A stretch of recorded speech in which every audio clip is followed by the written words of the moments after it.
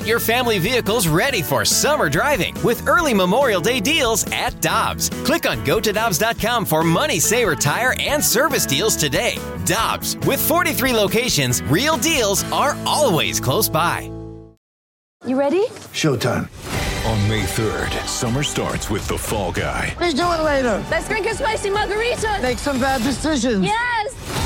Audiences are falling in love with the most entertaining film of the year. Fall Guy. Fall Guy? Fall Guy. That's what the poster said.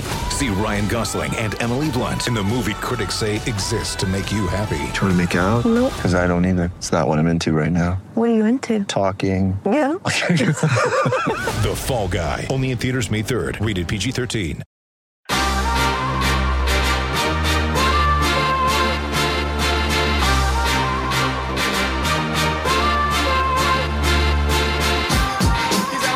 That's Tanner Hendrickson, and I'm Brandon Kiley. A lot of our focus on the Cardinals is no longer on the game-to-game any longer. This is pretty new here in St. Louis, but it's mid-August, and we're looking to November here to see what the Cardinals can do to improve the roster for 2024. And with that in the back of our mind, we go out to the 101 ESPN hotline to be joined by an analyst from MLB Network. He's the former Rockies general manager. He's Dan O'Dowd joining us here on the show. Dan, we appreciate the time, man. How you doing today? Good, guys. How are you? Good to be on with you guys. I always enjoy coming on with you, Alex and BK. You guys ask good questions, usually a lot harder than I want to answer. So we can go ahead and start. We appreciate you doing it. We'll make him a little easier this time than Dan. We'll do our best. We'll do our best. That's all we can promise. So, Dan, you've been in the spot of a general manager where you look to the offseason, you say, all right, what's our plan? How do we improve this thing from where we're at today to improving it for next year? As you look at the Cardinals right now, the pitching has been the focus here in St. Louis.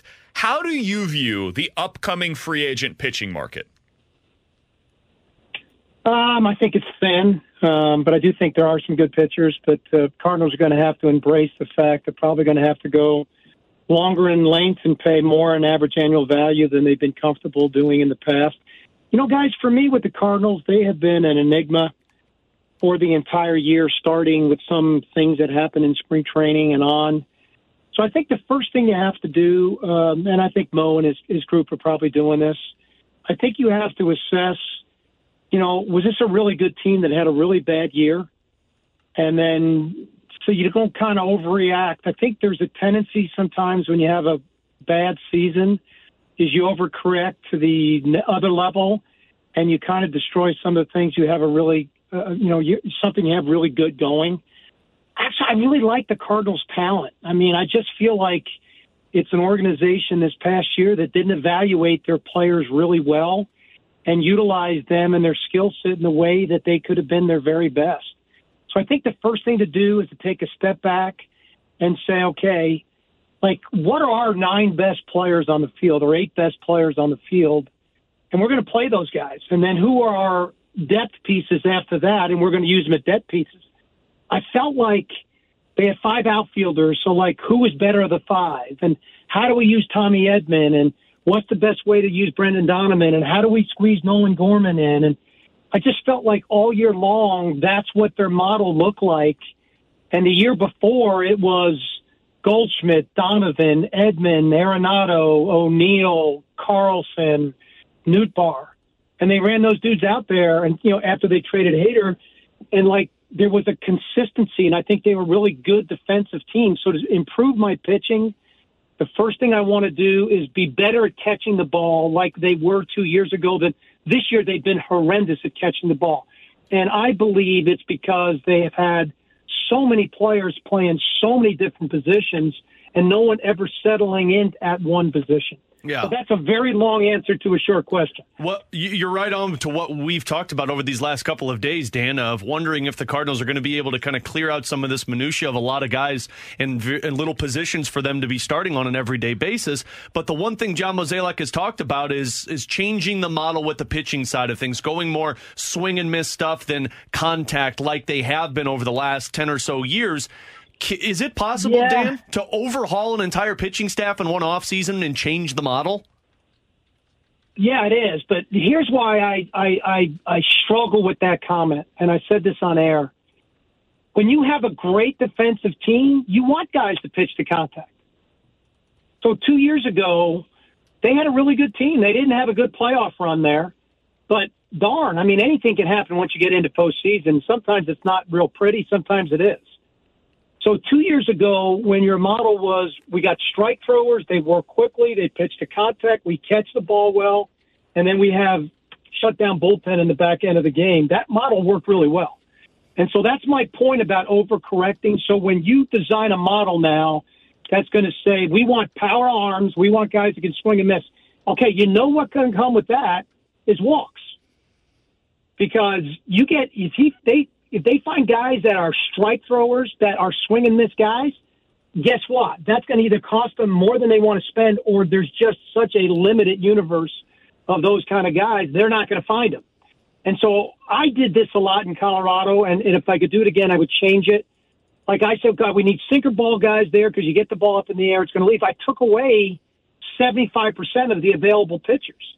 I just feel like you've got to stay open-minded to really good pitching, but you got to fix your defense first and foremost, no matter who is on the mound. I think the problem, Dan, is that some of their franchise pillars right now are not good defenders. Like, you look behind the plate, they've got Wilson Contreras. Now, they should have known this when they signed him, but apparently they were surprised to learn what we all knew on the outside, which is he's not a great defensive catcher right now and probably never will be. Nolan Gorman is fine at second base, but he's certainly not what Tommy Edman has been for them. And Jordan Walker, I mean, at least numerically by the numbers, he's been one of the worst defenders in all of baseball this year. And he's the guy that they expect to be starting every day again next season in right field. So you kind of look up the middle at second, at catcher, and at right field. They've got below average at best defenders at all three of those positions. So it's kind of where I wonder, like, yeah, but do you need to change? Here's the point there, though, is they have options. They could run out an elite defensive outfield with Carlson, Nootbaar, and Neal. Simple as that. What do you do with Walker in that case, Dan? Then Walker DHs until then you sit down with a development fan with Jordan and say, if you want to stay on the field, here are the areas defensively you have to get better at. Until you do that, you're going to DH. And I think Jordan Walker is going to end up at first base if they don't re-sign Paul Goldschmidt. I think his body has grown to the point where I still think he can be a functional outfielder because I do believe in the kid's athleticism and I love his offensive upside.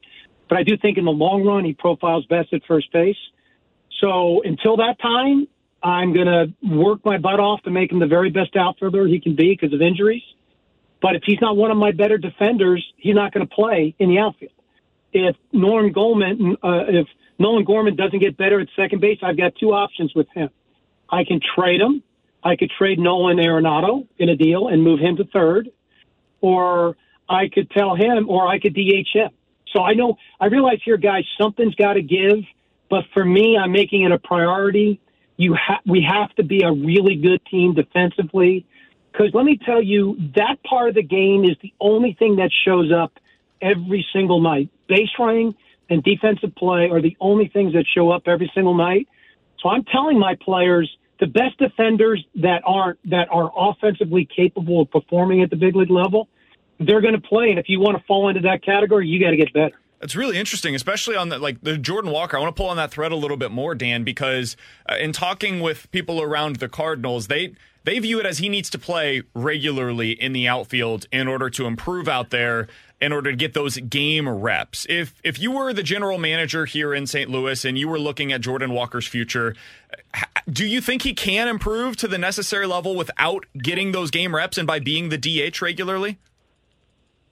No, probably not. And so that's where my daily work comes in. And, the Cardinals will know better than me, guys. When you're around a player every single day, you know what the differential factor is for me, which is always aptitude.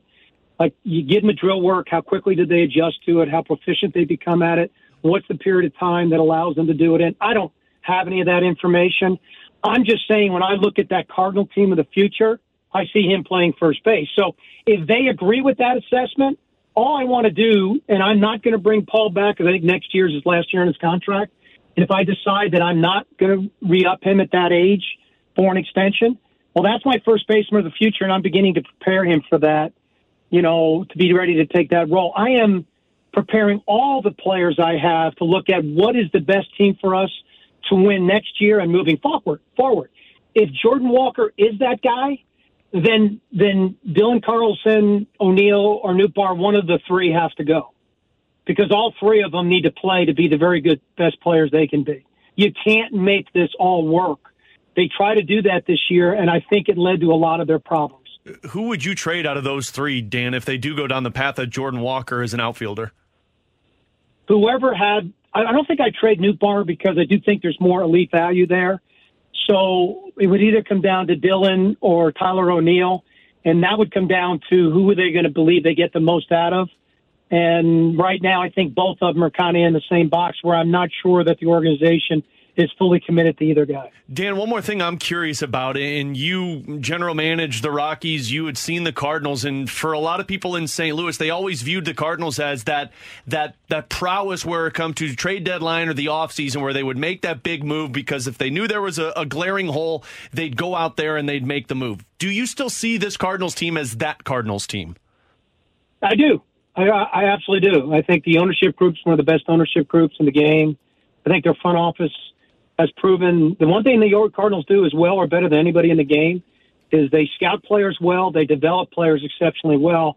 I think where they failed a little bit is how to harvest the crops at the big league level.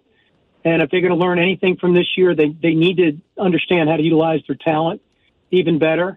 But I do think they're going to be aggressive because I do think the nucleus of an entire team is in place. And I could easily see this team with the right decisions this offseason, being a 90-win team again a year from now. Dan O'Dowd is our guest. He's an analyst for MLB Network. He's the former Rockies general manager as well. Dan, want to kind of go back to the conversation that we began with, which is the free agent pitching market that is available this offseason. We've been talking a lot about it. Nola, Snell, Giolito, Yamamoto, Gray, all these guys that are kind of at the top of the market. If you were in Mo's shoes and the ownership group said, hey, you can get one guy from the top of the market. You can choose who you want it to be, and you've got the budget that is necessary to go get them. Who would you want to target this offseason at the top of that pitching market?